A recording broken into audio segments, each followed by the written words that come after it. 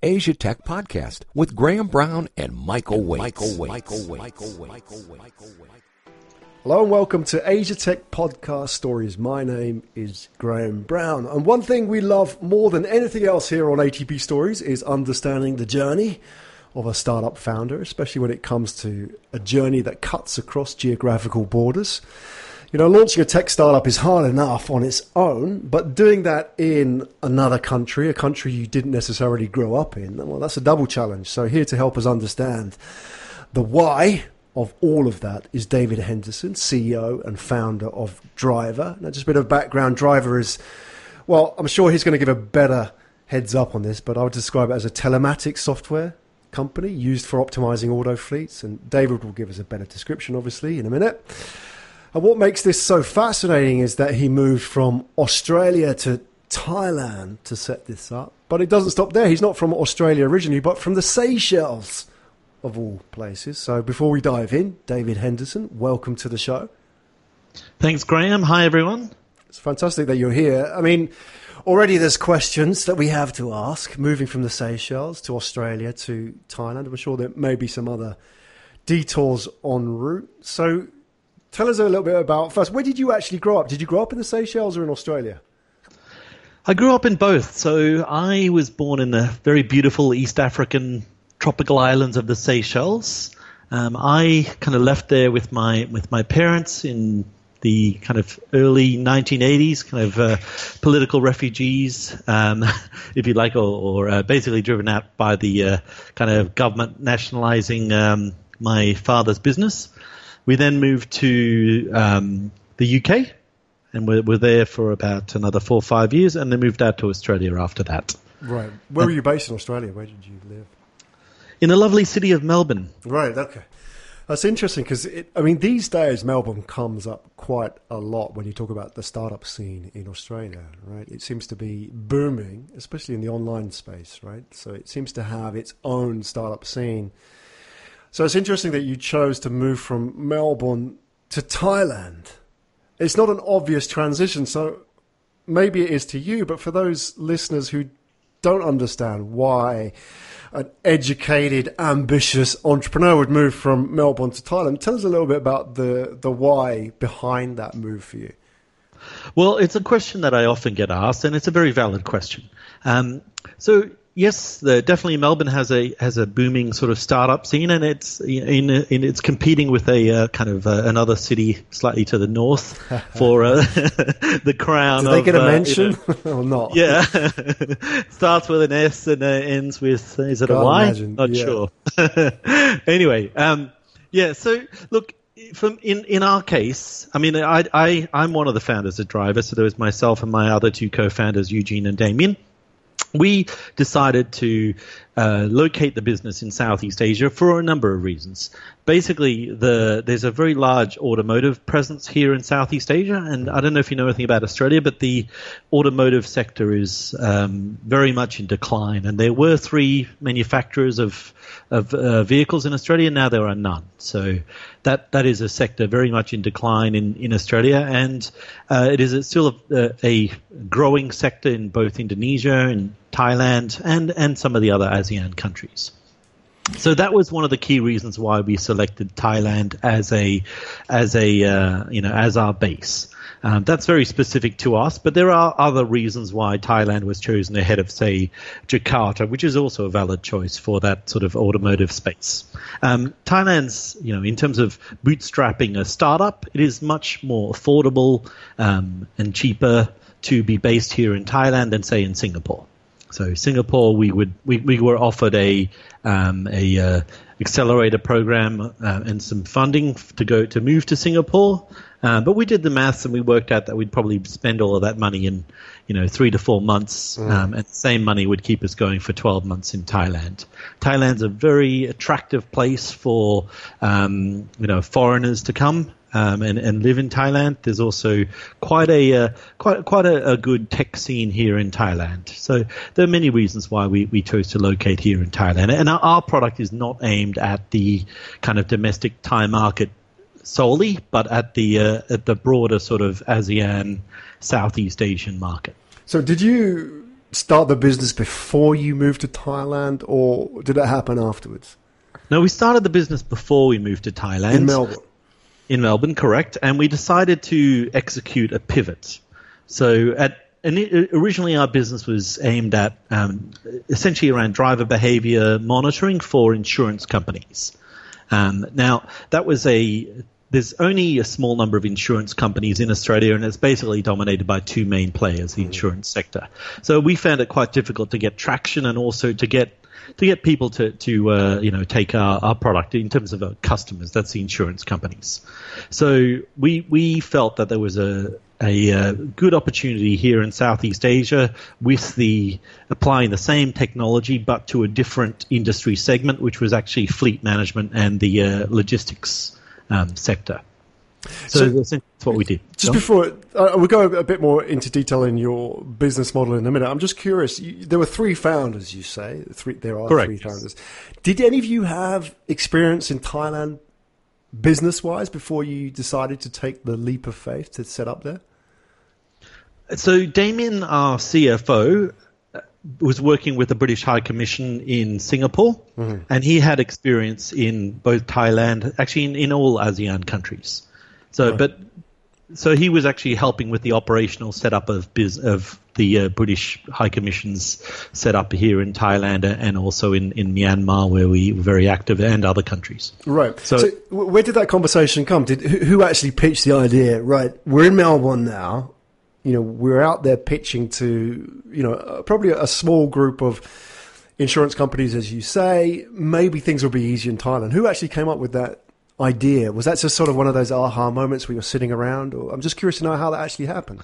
Well, it was I'd love to say this was a deeply thought out strategy that we executed, to like clockwork, like the German general staff or something like that. But in the real world, things don't happen that way. It was a combination of both, strategy, but also opportunistic events occurring. So, I was on holiday out here in Thailand. My brother, who I should mention as well, lives here in Bangkok and has lived here for many years. So it wasn't as if we were just completely turning up with knowing no one and in a totally strange city. Right. So we did have that sort of. He then introduced us to some local contacts. We discussed that. We sat down and discussed what the needs were with some of their contacts, and then we identified that there was a gap in the market.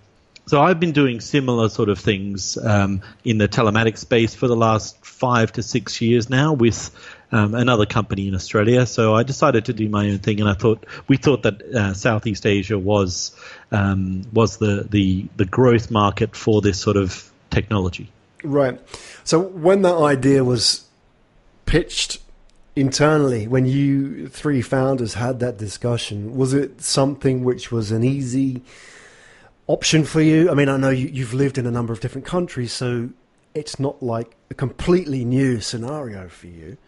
But you are moving from Australia to Thailand. I know you had your brother there as well. I'm just curious to know, was it very easy for you to make that decision, or did you have to, go and do all the background research? Because this is something that faces a lot of entrepreneurs, especially when thinking about Asia. Often when they get there, they realize actually a lot of what they were worried about, well, that sort of evaporates, and they realize it's just as developed as a lot of countries they've been used to. I'm just curious to know what your thought processes were before you moved out there. Yeah, look, this definitely wasn't a kind of spur of the moment, sort of let's pack our bags, and except for maybe Eugene, our technical co-founder, but myself and Damien did put a lot of thought into this, and there was, that we did research on this, on what. And we spoke to the Thailand Board of Investment. We met with them several times. And, unfortunately, that BOI organization, which is quite useful and handy when you're in Australia, is not as useful in Thailand itself. So things were much more difficult than we had anticipated when we landed. But anyway. That's all part of the journey, right? You live and learn. Mm-hmm. Okay, let's talk a bit about what exactly Drvr is. You mentioned telematics. You've been in the telematics industry for a number of years. I come from a telecoms background, so I've heard telematics from, 15, 20 years back. It's been a word that's been around. But for those people who are listening who might not know exactly what it is or have heard it and need a better definition, can you kind of help us understand what exactly we're talking about here? For sure. I mean, this is, again, one of these kind of nebulous terms like IoT or, big data, which is sort of thrown around. It's a little bit less popular than it used to be, and it's not one of the latest buzzwords. But essentially, it's about collecting data from vehicles, and mostly around data for driver behavior and to improve the cost of operating a fleet of vehicles.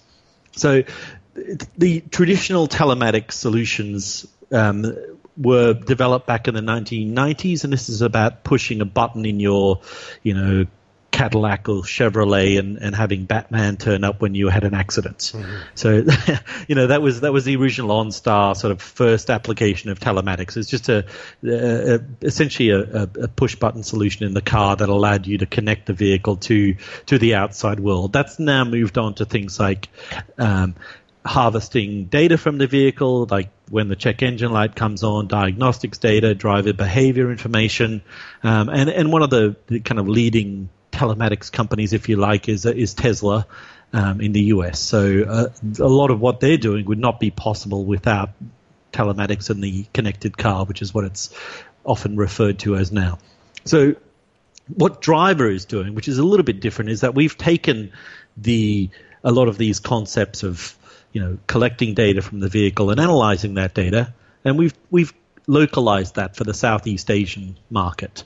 So what I mean by that is we've layered on top gamification so that when you play this data back to the people who are interested in it, the fleet managers, the drivers, these sort of people, you don't just send an Excel spreadsheet.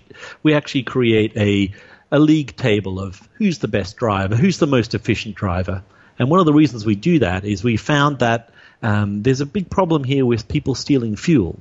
So that's something that we're not really that familiar with in Australia or perhaps Japan, but in Southeast Asia, it's a big issue, and it's roughly 25% of all fuel is pilfered. Wow, which that's is a big number. It's a huge amount of fuel. And what we found initially was that we can highlight that to the fleet operators, and we can even tell them who's stealing that fuel to some extent, but what I heard from one of the fleet managers was, well, if we sacked every driver who was stealing fuel, we wouldn't have any drivers left.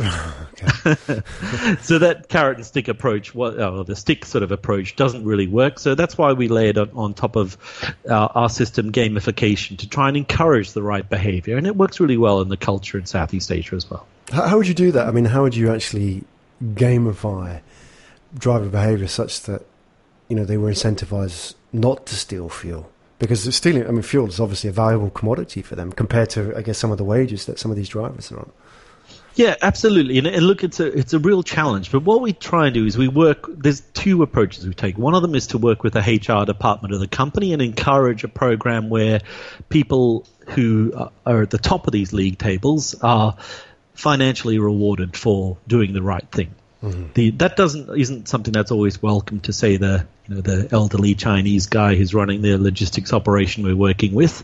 But the other thing that we do is we use peer group pressure. So nobody wants to there is actually this gamification works because people see other people doing well, or they actually want to get a picture of themselves with the company CEO or appear in the company newsletter. And it's not so much the financial reward, but the actual, the prestige and the fact that they look good in front of their colleagues. Right, exactly. So is your solution at Drvr a software solution, or do you have a box as well that sits inside the vehicle?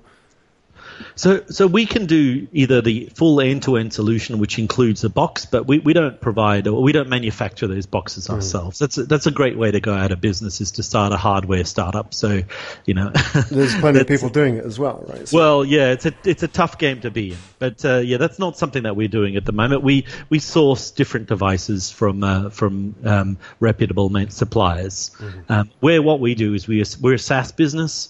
We charge a monthly subscription to our customers. They can cancel at any time with 90 days notice.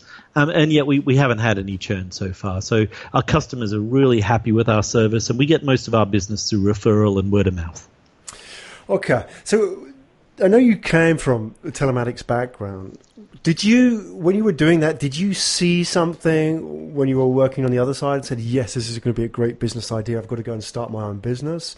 How did the genesis of Drvr actually happen? I know you said there was a pivot as well, so maybe it's different to what it is today slightly. Can you tell us a little bit about how the thing actually started? Yeah, so our chief architect, Eugene, and I were working together in telematics 3 years ago now.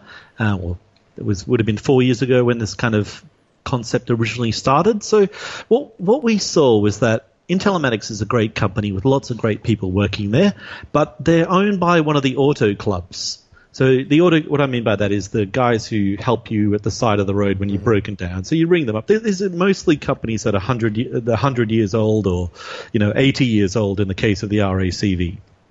They have their own agenda, and these organizations tend to be quite political. So they're not primarily focused on, say, a profit-focused business, or even have a kind of underlying purpose. They're there to serve the interests of their members, which is interpreted by elderly guys living in, the Yarra Valley outside of Melbourne. So they tend to be quite narrow focused. So we felt that there was a huge opportunity to apply this technology to Southeast Asia. We did some research. There weren't many people doing this in the Southeast Asian market. So we thought that we wanted to actually make a difference to the world, and we could do so by reducing the amount of fuel that's being used and making the roads safer. So in Thailand, for example, it's the world's second most dangerous roads. Yeah. Thousands of people die on the roads each year in Thailand. By applying our technology, we are in a small way helping to make the roads safer. I mean, it's shocking, really, isn't it, when you look at the figures for Thailand compared to anywhere else in the world, just how much of a factor that is, especially if you're young and Thai. The mortality rates on the road are just, I don't have the figures in front of me, but I mean, compared to a developed economy, compared to Australia at least, probably 10 times or more per head. I don't know the exact figures, but I mean, I looked at them recently. Yeah, it's shockingly high in Thailand. I mean, and what's even more amazing is the general attitude of people who've had a near miss.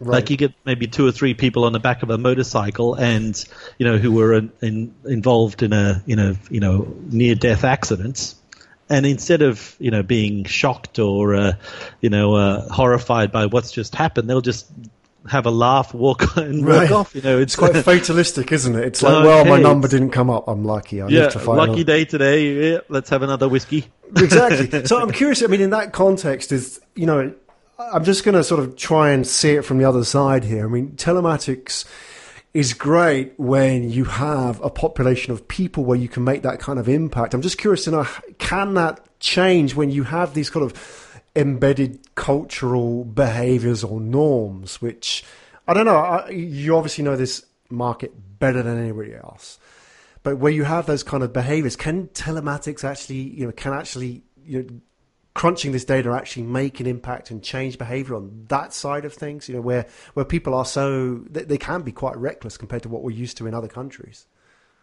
Well, that's an interesting question, because, I mean, I often see that, look, the Thai government believes so, that doesn't necessarily mean that I agree with the Thai government, but for example, one of the things I often see is a bus traveling at around 150 kilometers an hour with a sticker on the back saying GPS tracking by DTC or whoever it is, right? Right.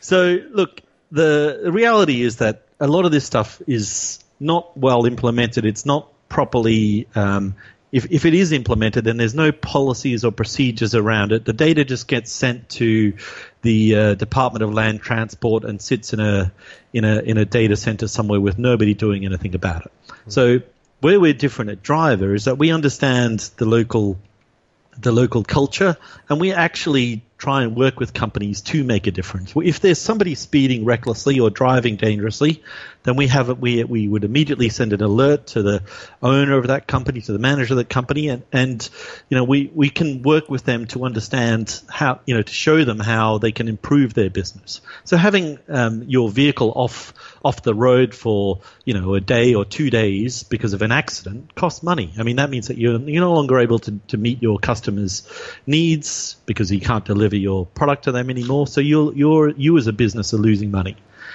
On the individual driver's side, this gamification concept that we're in the process of implementing has made a big difference so far. So we think that there's definitely the potential for technology, but localized to the needs of Thailand and Myanmar and other countries to make a difference. Okay, I want to ask you about Myanmar in a minute because, that's just a fascinating addition to your story as well. So we'll come to that in a minute. Just curious, to put this into context, switch gears a little bit, talk about the business itself. So how long has Drvr been up and running? So Drvr's been up and running in its sort of current form for just under 2 years now. Right. That's in Thailand, right? Based in Bangkok. So Drvr has a parent company which is in Hong Kong. Like almost every startup in Thailand, we are either Hong Kong or Singaporean registered companies. Okay, that's an administrative thing, but you are operationally based in Bangkok. So yes. You've been up and running 2 years. Are you self-funded? Do you have seed funding? How does that work with you? So we have a great group of investors, some of which the very early sort of angel investors are, or the family and friends of mine, mostly in Australia, and then we have a group of angel investors in Hong Kong. I'm a regular visitor to Hong Kong. Those guys, Arnold and Lewis and Co., give us a lot of support and have also provided funding for us as well. So Drvr is seeking investment at the moment. So we have, we are looking for around $300,000 to extend us to the next stage. Okay.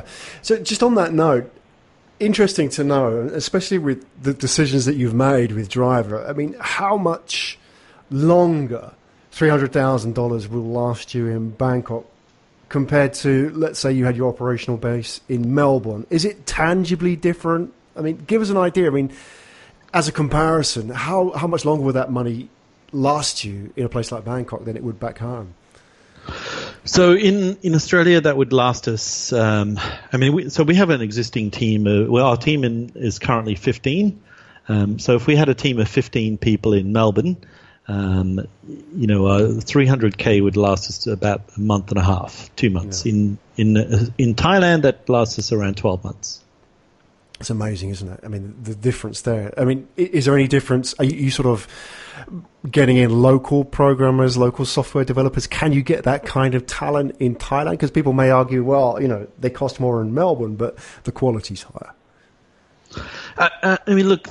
People do say that, but we have a mixed team of both Thais and foreigners. And I think you can get high-quality developers here in Thailand. Unfortunately, due to some decisions we've made about our technology stack, it's much harder for us than other sort of startups because we're using Scala amongst other things which are not easy to source here in Thailand. Mm-hmm. But your point earlier about lasting 12 months as opposed to, even at most 2 months in Melbourne. So that's a factor of 6. That's phenomenal, isn't it? That just goes to show it's not just about money, but that's buying you time, isn't it? And these things take time. These things, sometimes they have their own cycle, which takes a bit of time, and you have to go out there and do the business development work and get the clients on board and so on. So it's just, fascinating to see that kind of, giving you that extra runway to build your business in Thailand. And if you were to shift that back to Melbourne, the money would be gone very, very quickly. So does that sort of give you a bit of breathing space to do the kind of things you wouldn't do if you were running a startup in Melbourne? Would you do things differently? Do you have the luxury to do things that maybe some of your founder friends back in Melbourne can't do because the burn rate is so fast? Yeah, I would love to say yes, absolutely. That gives us a lot more luxury, but we have a different set of problems here to deal with from what we would be dealing with in Melbourne. So, like for example, in B2B sales, which is B2B where we're at the moment, there's a much longer lead time to get customers on board here. So it's very difficult to convince people to take an early stage product. So we actually have to build out the product to the concept of having an MVP and just showing people a wireframe and then them signing up for you is something that's not realistic and not going to happen to my experience in Southeast Asia. So we do need to build out the product, which means that you then have to take on a bit more risk. So you may end up building something which may not be suitable or might only be suitable for a smaller subset of customers. So there's pros and cons. Okay. So the burn rate may be slower in Southeast Asia, but the actual sales cycle is longer. That's what you're saying, because they're less likely to jump at an early stage project. Compared to back in Melbourne, where they may be more used to people, knocking at their door and pitching more of what would be an MVP in traditional sense, right? Absolutely, and people are much less forgiving of mistakes here, if you like. So there's a deeply ingrained culture, but both in Myanmar and Thailand and it's totally, it's not very productive. It is punishing people for making mistakes, or if something goes wrong, then you just cancel the project and that's the end of it type thing, which isn't very helpful and doesn't help people learn from experience. Right. So I want to ask you about that Myanmar factor, because you have a presence now in Myanmar. Just tell us a little bit about that. Do you spend a lot of time out there? Because I haven't been to Myanmar. It's like the one country in Southeast Asia I haven't visited. So I'm curious to know what it's like to take Drvr to Myanmar, because Thailand's one thing. I mean, we talked about some of the challenges of being in Thailand, but I know Myanmar is like the place right now. Everybody seems to be talking about it as the next Thailand. We're looking at, you just look at the internet penetration rates. They are increasing by a factor of 0 every year, but it's going from like 1% to 10%. We're not sort of talking 70, 80, 90%, right? It's still early days. How has that been for you? So share some of your stories from doing business in Myanmar. Well, Myanmar's an awesome place. I really like visiting Myanmar. I'm visiting Myanmar a lot less than I used to. When we first, in fact, Drvr was launched first in Myanmar before Thailand. So there's a reason for that. So Myanmar is at an earlier stage of development than Thailand. So people are going there from pen and paper right into a 21st century mobile first approach. So it's actually one of the most awesome places to release a new product, because your competitor solutions are, something from 10 years ago. Mm-hmm. There isn't this hangover of legacy sort of processes and systems. So in Thailand, we have to deal a lot with legacy systems. Maybe from 10, 20 years ago, people use a lot of Oracle and these kind of outdated solutions. So, we don't have that in Thailand, in Myanmar.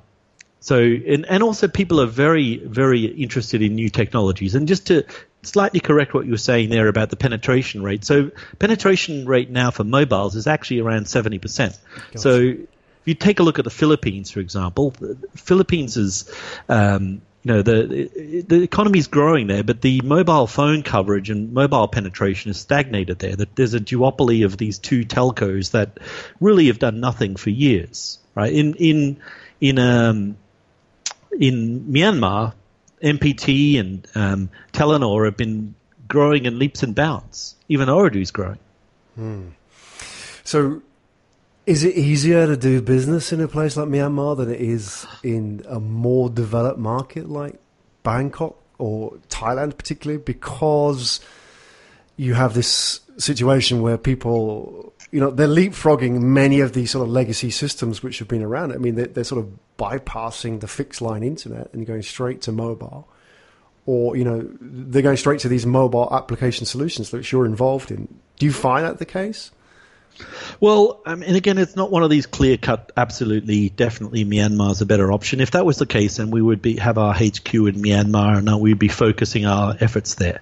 So it's both. There are some very compelling reasons to be in Myanmar, but then there are also other less attractive things about the country. So people say that people complain about Thai bureaucracy and the government here, but compared to Myanmar, it's a breeze here in Thailand. Exactly. So this is the growing pains associated with any kind of developing economy, isn't it? Well, yes, and look, Myanmar is not ranked 182 in the world for the ease of doing business for no reason. Look, I mean, trying to set up a company there involves hiring a local agent who then goes around with a bag of cash to various police departments and government offices to get stamps, and it takes weeks. I mean, it's a very difficult and convoluted place, and the things like the tax regime aren't very friendly either to startups, and they've just changed the visa situation there. So now it's incredibly expensive to get a visa to stay in Myanmar and to work legally there. So it's a much less attractive place to be from a in terms of those sort of things. So the ease of doing business is very difficult in Myanmar, but the people are great. At some point they'll try and sort some of these these sort of issues out. Yeah, for sure. Hey, I'm curious, David, is that when you talk about Myanmar just now, and you talk about some of the challenges facing people like yourself, entrepreneurs who are trying to get things done, a lot of red tape, a lot of barriers associated to growing a company, etc. Obviously, the people are up for it, but maybe there's a system which has to be dealt with, and so on. I think people outside of Asia kind of have that image of Asia generally, that they feel it's this place that is, very heavy on bureaucracy, isn't as pro-business as maybe they would expect in Australia, especially, or the US, or in Europe, for example. When you have visitors come to Thailand, do you find that they're surprised by how it is there really? Are their expectations challenged by these assumptions that they have about Asia and doing business in Asia? And particularly for yourself as well, when you first, set up there, did you find that, maybe you had these kind of expectations of what Asia is like for doing business and found it to be different to that? Well, I mean, look, to be honest, I was a little bit surprised about how inefficient things are. So, I mean, you walk into the business of the sort of Department of Business Development in Thailand, and there's a whole bunch of people sitting there with typewriters. So this is Digital Thailand 4.0. Well, and we have that in Japan too, Dave. Yeah? Places, people really? with typewriters. We have people using faxes, so... Wow, that's incredible. So I guess if you're from Japan, that's probably not too much of a surprise. But, people gripe a lot about the government wherever they are, whether it's the US or in Australia. But here it's, the part of the problem is it's quite intrusive, right? So the government just isn't there to really help businesses. It seems to be more of a hindrance. So there's all of these problems about getting visas for staff. There's lots of audits and paperwork and bureaucracy. So I have a staff member who's like pretty much full-time committed to, filling out forms for various Thai government agents. Right. It's a real fixer. But yeah, it's exactly. like, I mean, if you were to do business in Spain, it would be pretty much the same. True. Exactly. You'd need a fixer who can kind of negotiate the unwritten parts of the system, the gaps, if you like. I mean, just sort of moving forward from that, the people in general, I mean, beyond the infrastructure and the institutions, the Thai people, in terms of doing business, compared to, let's say, your experience in Australia, do you find a difference in attitude towards business there, particularly with the entrepreneurs that you associate with in Thailand? Do they have a different way of thinking about business, or is it something that maybe Australian entrepreneurs would be very familiar with? Well, I mean, one of the things that's a bit, I mean, this is arguable again about how different it is, but to me, it's very much more face-to-face business here. trust is much more of an important factor, and not necessarily price is the key factor in things. So, you need to meet with your customers. It might take, and certainly in B2B space, it takes at least 2 to 3 meetings before you'll get any sort of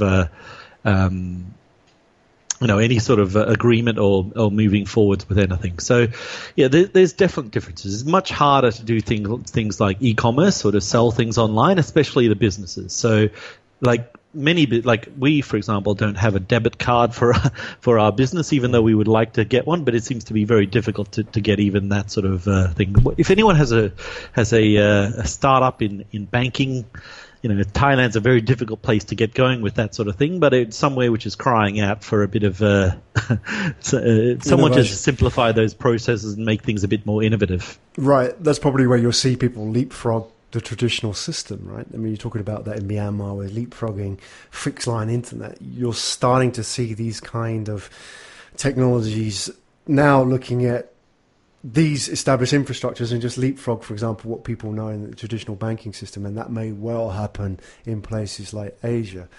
I'm curious as well. I mean, my experience of Asia in business, like yourself, has been, it's never been one or the other. It's been a mix of both the good and the challenges. The challenges being the things that you talked about. I'm always, I think, on balance, think of it as a positive thing. I found, one thing that always attracts me to doing business in Asia, outside of Japan particularly, is their natural entrepreneurialism. I've always found that there's a different kind of entrepreneurialism as well. I mean, I know, for example, in Thailand, you have a lot of the second generation people, that their parents have made money in retail, that kind of thing, or in auto, and now they're going to try something out online. But there's a real hustle that I find in Asia that you don't necessarily get so much in other countries. That people, I don't know if it's a need or a necessity, but people seem to hustle a lot more, seem to want to get things done. I don't know, what was your experience of that? Is that sort of just rose tinted glasses, or now that you're in the thick of it, is it actually like that for you? No, I would agree. I mean, I think it's definitely that demographic of the kind of second or third generation people are exactly the kind of people who do have that hustle and want to get things done and want to change. But look, the other thing, and talking about it from a kind of Westerner point of view, coming into a country like Thailand, is as a foreigner, there are just so many more opportunities for you here in Thailand, and you can get. I've met with Bill Heineke, who's the owner of Minor Group, one of the richest men in Thailand. The chances of that happening in Australia are nil, right? So the opportunities here for foreigners who want to get things done, who are entrepreneurial, and even for second or third generation Thais, are much greater. So there's, in some ways, in certain areas, more social mobility than there are in other countries like Australia. So, I mean, a lot of the opportunities are already snapped up there, so there's not much you can really do. That said, in certain areas in Thailand, it's a closed shop and there's no chance for any foreigners. So, for example, financial services, agriculture, there are other sectors like that you just haven't got a hope in hell of getting anywhere. Very interesting observation there. So, I mean, if I was a young, well, not necessarily young, but if I was a startup founder and I was considering moving to Thailand, maybe I'm based in Melbourne, I've listened to this story, I've listened to David Henderson's story, and it's planted a seed in my mind. What sort of advice would you offer that startup founder before they make the move? Is there conditions under which they probably shouldn't do it? Other conditions under which they probably should do it? How would you offer them any kind of advice in that situation? Well, I think there's a couple of things that are very important. So you need to have a good support network of family and friends who support and believe in what you're doing. You also need to have some funding, so you can't just turn up in Thailand with some elephant print pants and a Buddha statue around your neck. It's you can get those here in Koh Phangan, but the idea of it that it's going to be sitting on the beach and doing a holiday here and being on holiday here in Thailand is the wrong sort of approach. I've met a lot of tech founders, both Thais and foreigners. With the foreigners, they tend to be two people. They're either building something for the Thai market, or else they're building something for their home market. So in the latter, and the vast majority of people are, like say a small startup of half a dozen Polish guys I met recently who were building something here in Thailand for Poland because, they wanted to be in a warmer place over winter. It's, $2 a day to be in a co-working space. They could just,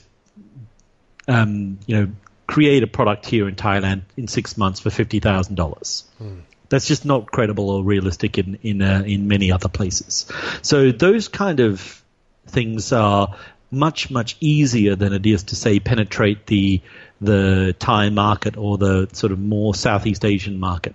So if you're building an app in for Australia or wherever, then go to Chiang Mai or whatever, Koh Samui for 6 months. There's lots of nice co-working spaces. You can get stuff done pretty easily and quickly. But if you want to get into the Thai market, then it's absolutely critical that you have Thai staff. You cannot, come into Thailand and be successful in any way without having, a good understanding of the local culture. So you really need to have some Thai staff. It's very important to get those people as soon as possible and have good and reliable people. And I'm talking primarily on the business side. You will also ideally have some developers as well. But yeah, look, what I found a lot of Thai startup founders, they tend to be very young. So, in their early 20s. So people, when I go to pitch to some of the kind of funding events here, some of these elderly Thai guys, they say to me, why are you a startup founder? You're in your 40s. And I say, well, that's the best time to be a startup founder because you actually already know a bit about business and you're much less likely to fail than somebody who's just founded a business and they're straight out of university and has absolutely no experience. So does that make it, because I'm curious what kind of person it takes to make this work, to move from another country to a place like Thailand. You mentioned you've got the experience and probably not just business experience, but life experience as well. You've got a lot more to play from, right? You've experienced a lot more. You know how to deal with these situations. You see a lot of people come to Thailand. Do you see any kind of pattern in the people that make success here? Do they have a certain kind of attitude? Have you found that with yourself that maybe you've had to sort of challenge your own views as well? And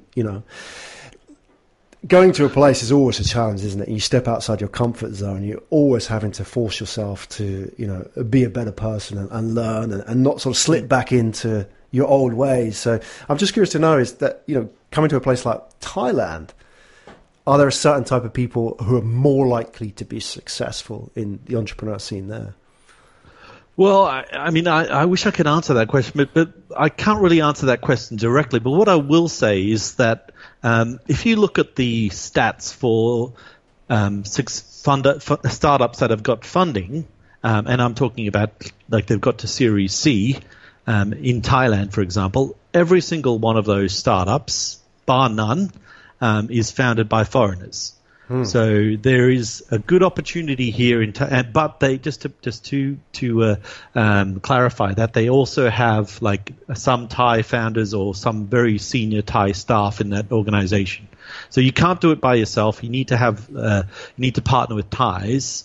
And there are some great, some really good examples of some great startups here in Thailand that have been very successful. I mean, like Agoda, for example, is obviously one of the great sort of startups in the world, and they're based there from Thailand. Yeah, not many people know that as well. That's the thing. No. I mean, outside of Thailand, people they might have thought it was an Australian company or based in Singapore, but there you go.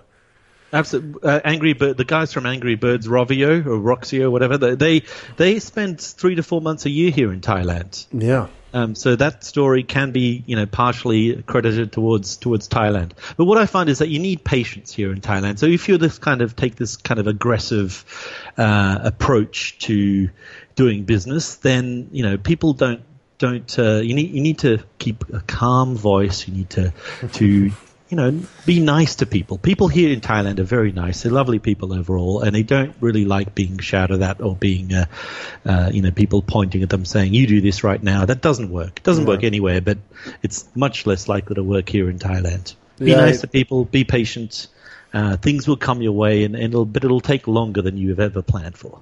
Well, that's great advice. As everything that you shared with us today, David. That's David Henderson, everybody, CEO of Drvr. David, thanks so much for coming onto the show and sharing your journey with us and offering us words of wisdom, especially for those who may be considering doing the same. David, before I let you go, we want you to share a link where people can go and find out a bit more about you. Where can we find out more about David Henderson? Probably best drvr.co. That's the best starting point. We'll put all the best starting point. Yeah. Details in the show notes. And we wish you all the best with your journey with Drvr. Obviously, it's a very interesting one because you've chosen an unorthodox route in what you're doing. And I think it's fascinating, your journey, both as an individual entrepreneur, but also as a team making that happen. And now you're going for funding as well. Anybody that's listening to the show that may be interested in getting in touch, they can go to that website, which we'll put into the show notes, make contact with David. I'm sure David would be happy to talk to anybody on that in that respect. And David, please come back as well. I mean, we want to hear how this journey unfolds because I'm sure there's a lot more to it. You know, there's a lot more that we're going to learn in the next 6 months, 12 months. So please come back onto Asia Tech Podcast and share your updates with us. Thank you very much for joining us on the show today, David. Thank you very much, Graham. Very much appreciate your time, and thank you to the listeners. You've been listening to Asia Tech Podcast. Find out more at www.asiatechpodcast.com.